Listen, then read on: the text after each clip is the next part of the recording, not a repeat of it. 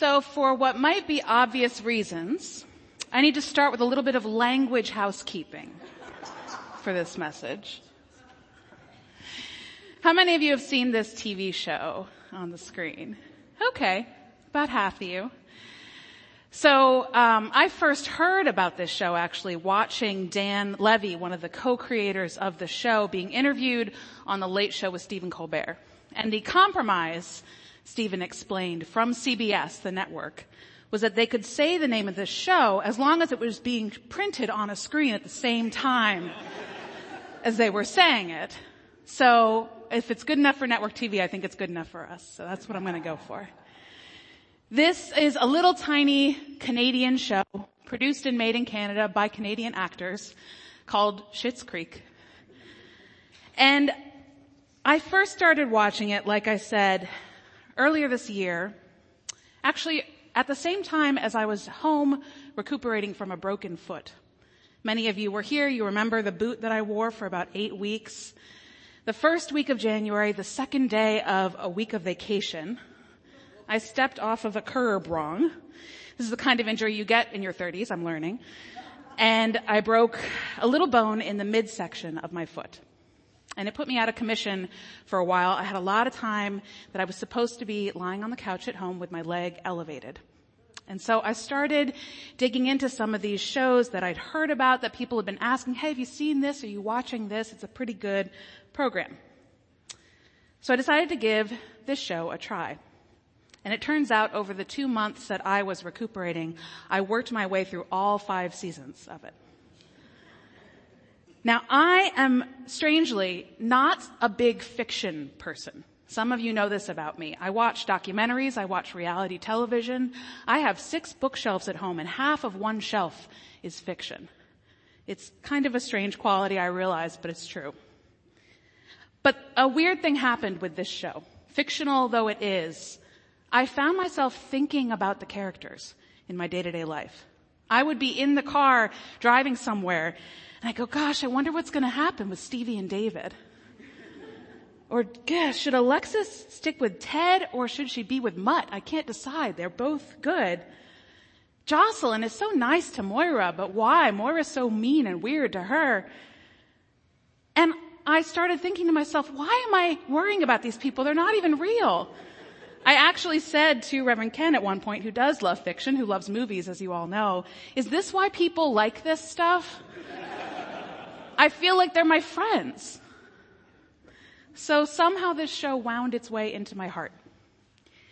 And there is so much that I could talk about, including the fact that, as I said before, the co-creating team of this television program is a father-son duo, one of whom you might know even if you haven't seen this show, Eugene Levy, the great comedic actor. He's in American Pie, which a lot of people know him from, but he's also in all of the Christopher Guest movies. If you've seen Waiting for Guffman, Best in Show, he's a legend. He and his son, Dan Levy, not only prove that there is a code on the human genome for eyebrows, but also work together in Dan Levy's real first project of creating a TV show together. But ultimately, the thing that I want to focus on today has to do with family, but it's the story that we see played out over these 5 seasons in this show. It is the interplay between these 4 people, this family here, the Rose family, and the community around them in this little town of Schitt's Creek. Now, it's easy to catch you up. The whole premise of this show is told in the first minute of it. Right at the beginning of the pilot, we watch the Rose family lose everything that they have. Johnny Rose, the patriarch of this family, has amassed an empire with the Rose video store chain.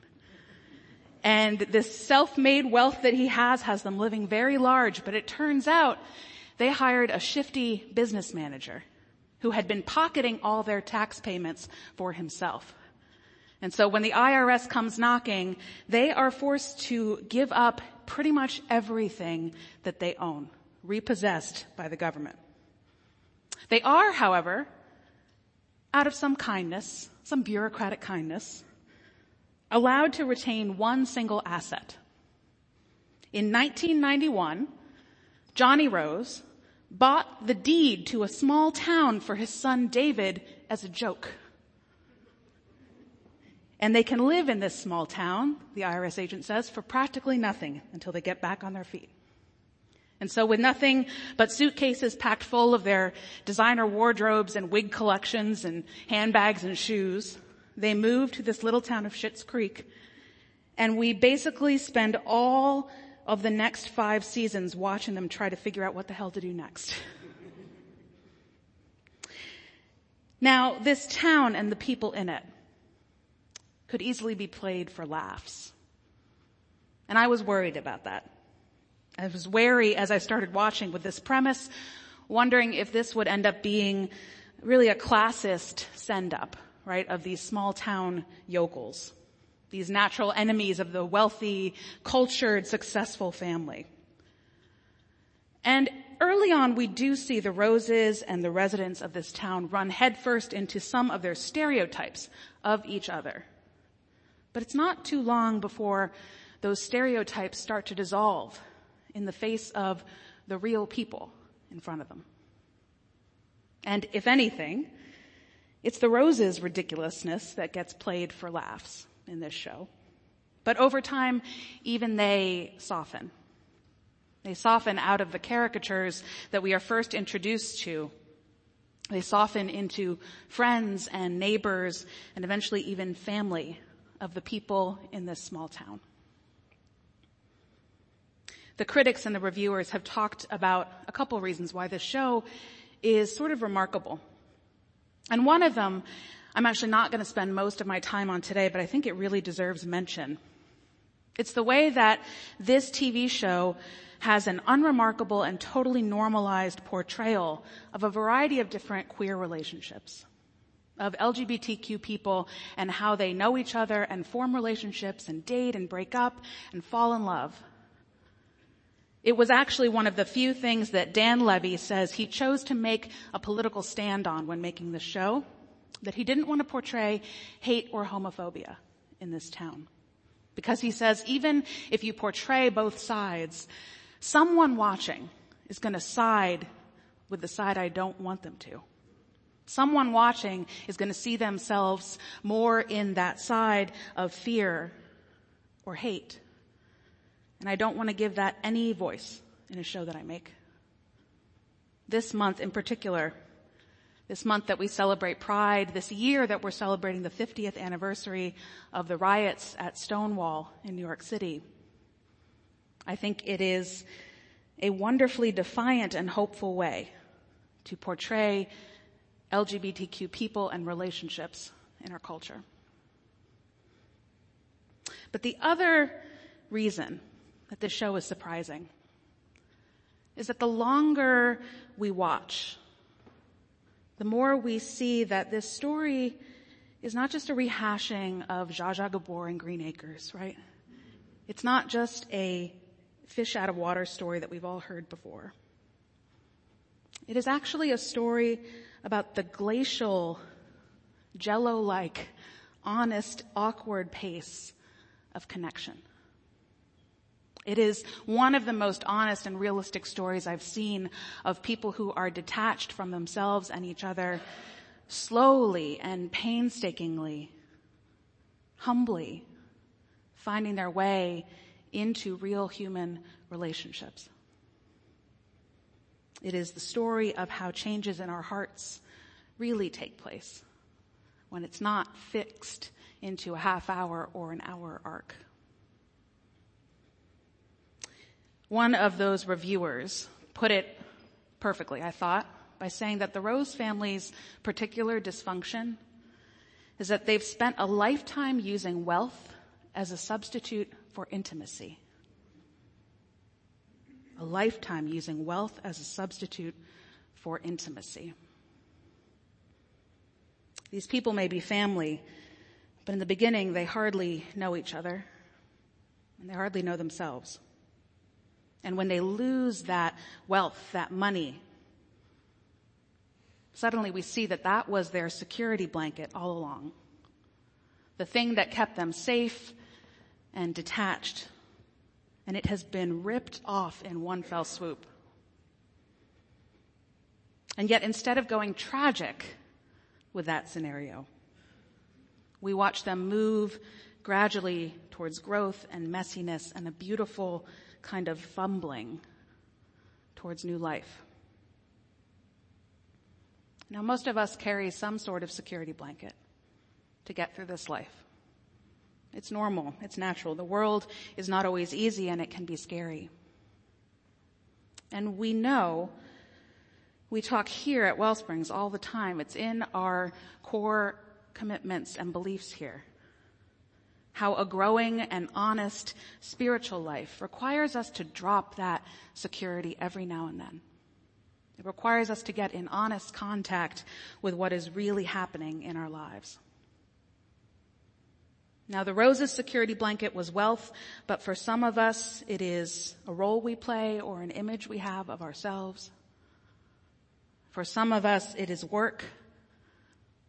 For some of us, it's a belief that we can always fix things, that everything would fall apart if we weren't there.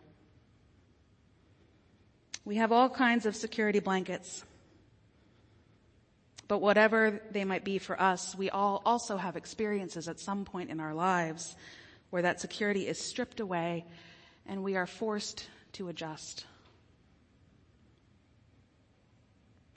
You may not know that when I broke my foot this January, that was the first issue or injury to my health of any kind that I've experienced since kindergarten. That's an incredible privilege. I am very lucky to have been healthy for so much of my life, and lucky that the thing that finally shattered that was a relatively small thing. But still, maybe because I'd had that uninterrupted 30 years or so of privilege, it was a humbling adjustment for me. Still, with just that one tiny little stupid bone fractured in my foot, I needed to ask for a lot of help. I needed to ask for some grace here at WellSprings, to miss some meetings, to be late at a few things. I needed help getting my groceries up 3 flights of stairs to my apartment. I needed help doing my laundry, which was in the basement. I needed help carrying anything that was heavy, shopping for basic necessities, many times getting rides to the places that I needed and wanted to be. It was an inconvenience, of course, but that wasn't the biggest issue, right? I could project manage my way out of the logistics of it all. What was really challenging for me was that I had to let people in many cases to my home, to my routines. I had to risk relying on other people to take care of me. And not doing that had been one of my most long-standing security blankets. Something else you might not know is that when I was about 9 years old, 2 things happened in my family. One is that my parents got divorced. That you might know. The other is that my mom received a medical diagnosis that put her out of work and for a few years made her truly unable to leave the house. I was an only child, I still am. And I had to ask as a kid for so much help. The school bus took care of rides to school, right? But pretty much for anything else in a sprawling suburb with no public transit, with no other family around, I relied on other people. If I wanted to see a friend as a kid, their parents always had to pick me up and drive me home, which, you know, as a parent is easy the first couple times, but eventually gets tiring. If I wanted to go to a movie, if I wanted to go to the mall as a tween, I was always asking someone else for a favor to make that happen. I felt like just to get my needs met, I had to inconvenience someone. And I hated it. It was so vulnerable and I was so ashamed that my family couldn't just take care of itself, like it seemed every other family around me in the suburbs seemed to be doing. Now I'm older now, and I know a little better. How many of your families always have it all under control and are always able to take care of themselves? Of course, I know that now, but I didn't know it then. I was just a kid.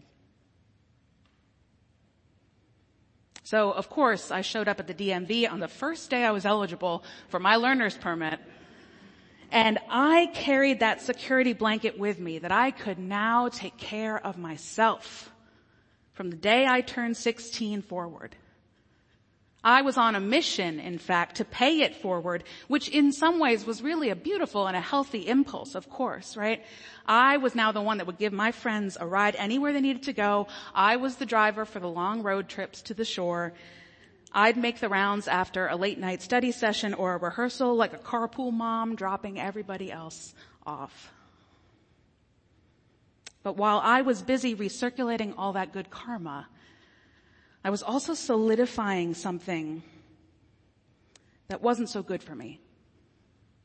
An idea that now I needed to take care of myself. That I had used up all of that goodwill. And that I was now the person who would help others. Because I never wanted to be a burden or an inconvenience again. There is a phrase going around these days. It's sort of a contrast, a corrective maybe, to another phrase that we hear a lot, self-care.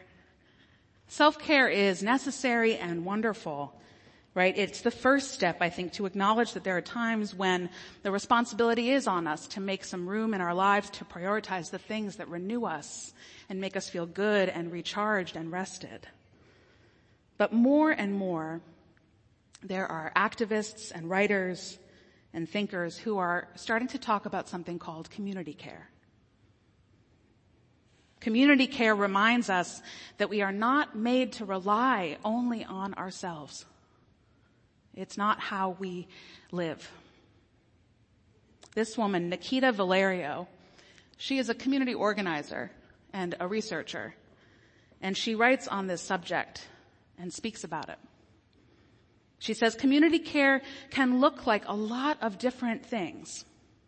It can be simple. It can be reaching out to somebody over text when you just need someone to talk. It can be someone grabbing groceries for you when it is a little hard for you to do it for some reason. It can be somebody coming over and doing your dishes and watching your kids while you are ill or injured or grieving. In her work, she compares community care to an extended family, where members of the family are intimately connected to and routinely performing acts of kindness and compassion for each other. It makes sense as a metaphor, but it is not what all of our experiences of family have been. Some of us don't have that model of care as the norm that is in our bones. And so it's not easy when we face even just the little mundane challenges in life to let people in. To let people into our homes and our routines. To ask for help freely and joyfully, giving and receiving it, it can be more complicated for some of us. We all deserve that, but it is not what we all experience in this life. Which is why something that is so important to me about what we do here and what we can do in our world is that we are able to build other communities of care. Our churches are an example of community care. And our neighborhoods and our schools can be. And our country can be. When we organize and participate in these networks of care, that is part of how we heal what's broken. The Rose family certainly didn't live with that kind of an experience of community care. In fact, every sort of care that they had ever received in their lives, they had paid for. So when that was torn away from them, they had no idea how to care for each other or how to be cared for by the people in this little town.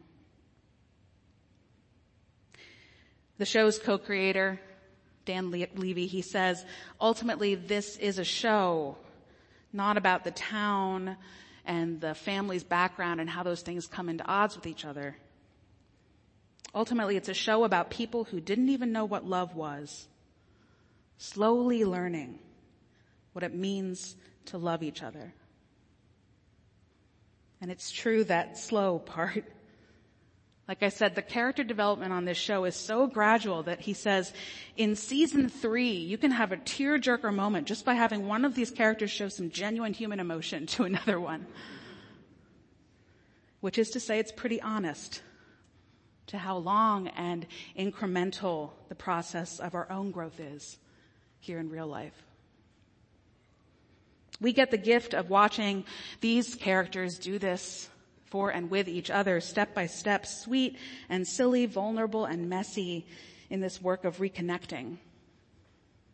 And the most beautiful and hopeful element of fiction, I think, in this show is that without being saccharine, we begin to realize that this town with this offensive name that was literally laughed at by this family is a genuine community of care. In this fiction, it's not a utopia. Don't get me wrong. It's not a fantasy world. This town doesn't magically exist in a world without any risk. In the very first episode, David, the son in the family who's openly pansexual, he gets invited to a tailgate party, and he says, "No, thank you. I'm not in the mood to be victim of a hate crime tonight." But he ends up going, and he has fun. And what's amazing is that in this little town, every time a character takes a risk like that, every time a character opens themselves up, their vulnerability is rewarded. That is the magical fiction of what we get to see and experience in this show.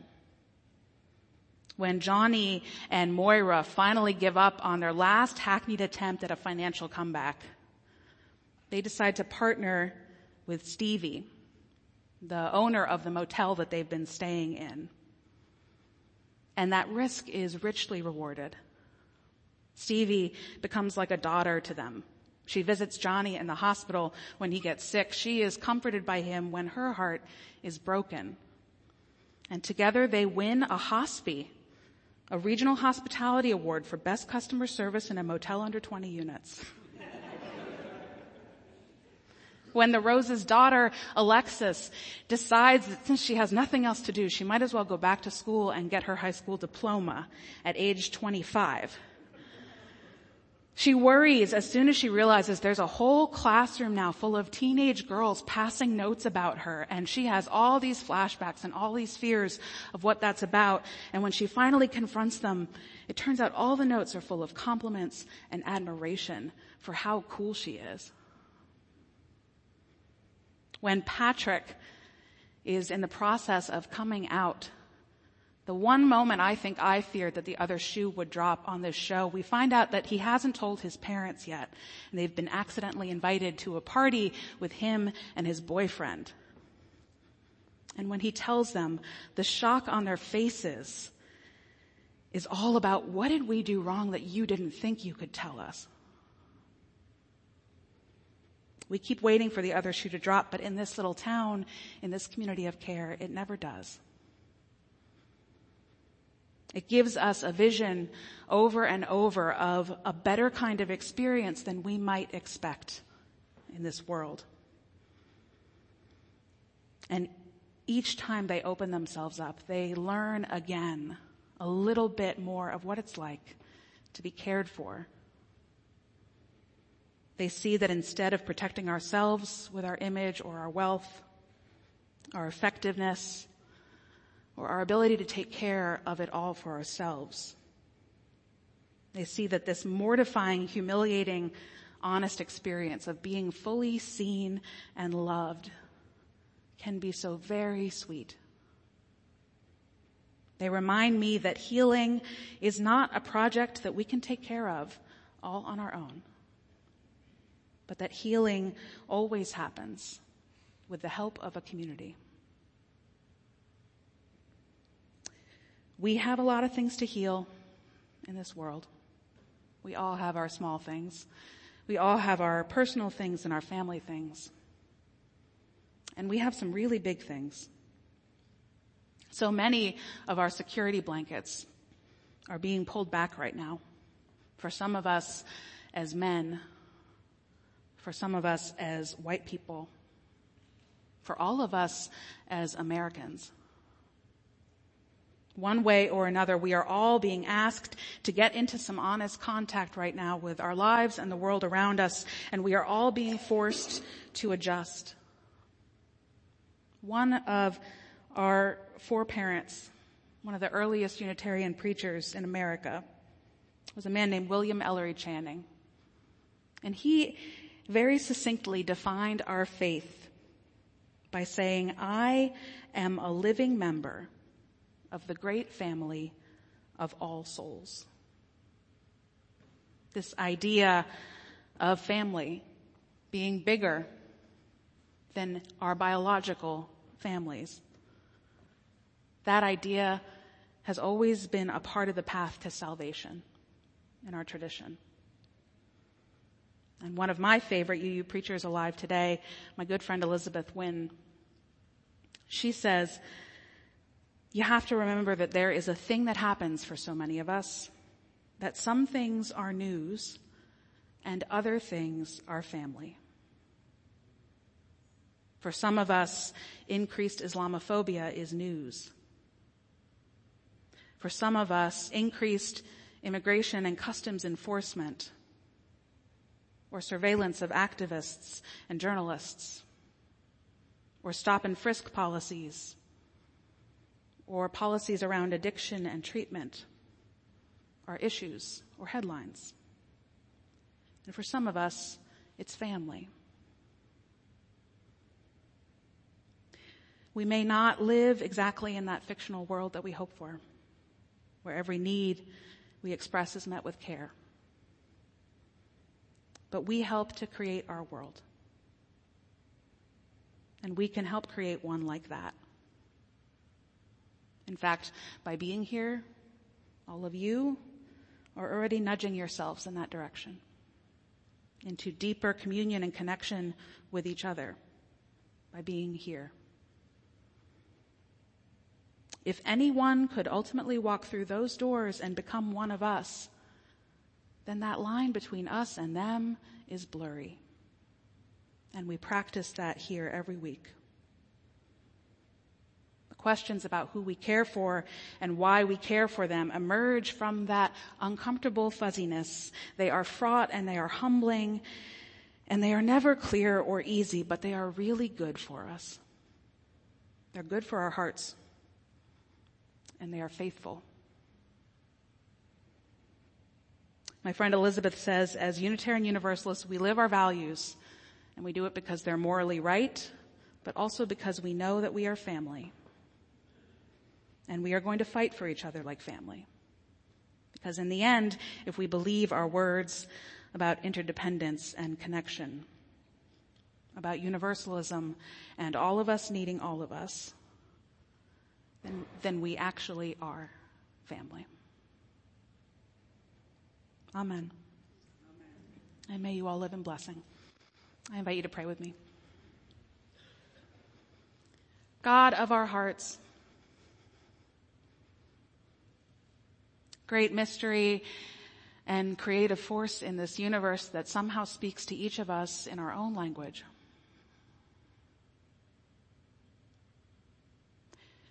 May we trust that the spaces in our lives that are broken or hurting, where we have an emptiness or a crack, can be filled. May we allow a little bit of room without knowing how or from where. but may we simply open ourselves up to the possibility that help may be coming. And that by showing our cracks and our broken places as much as we can in as slow and tiny a way as we might try, we begin that process of inviting grace and love into our lives. For these prayers I've spoken, and for all the prayers carried on the hearts of all the people in this room today, we say amen.